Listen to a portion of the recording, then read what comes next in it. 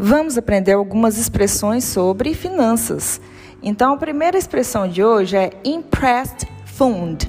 Impressed fund, que significa fundo fixo. Impressed fund.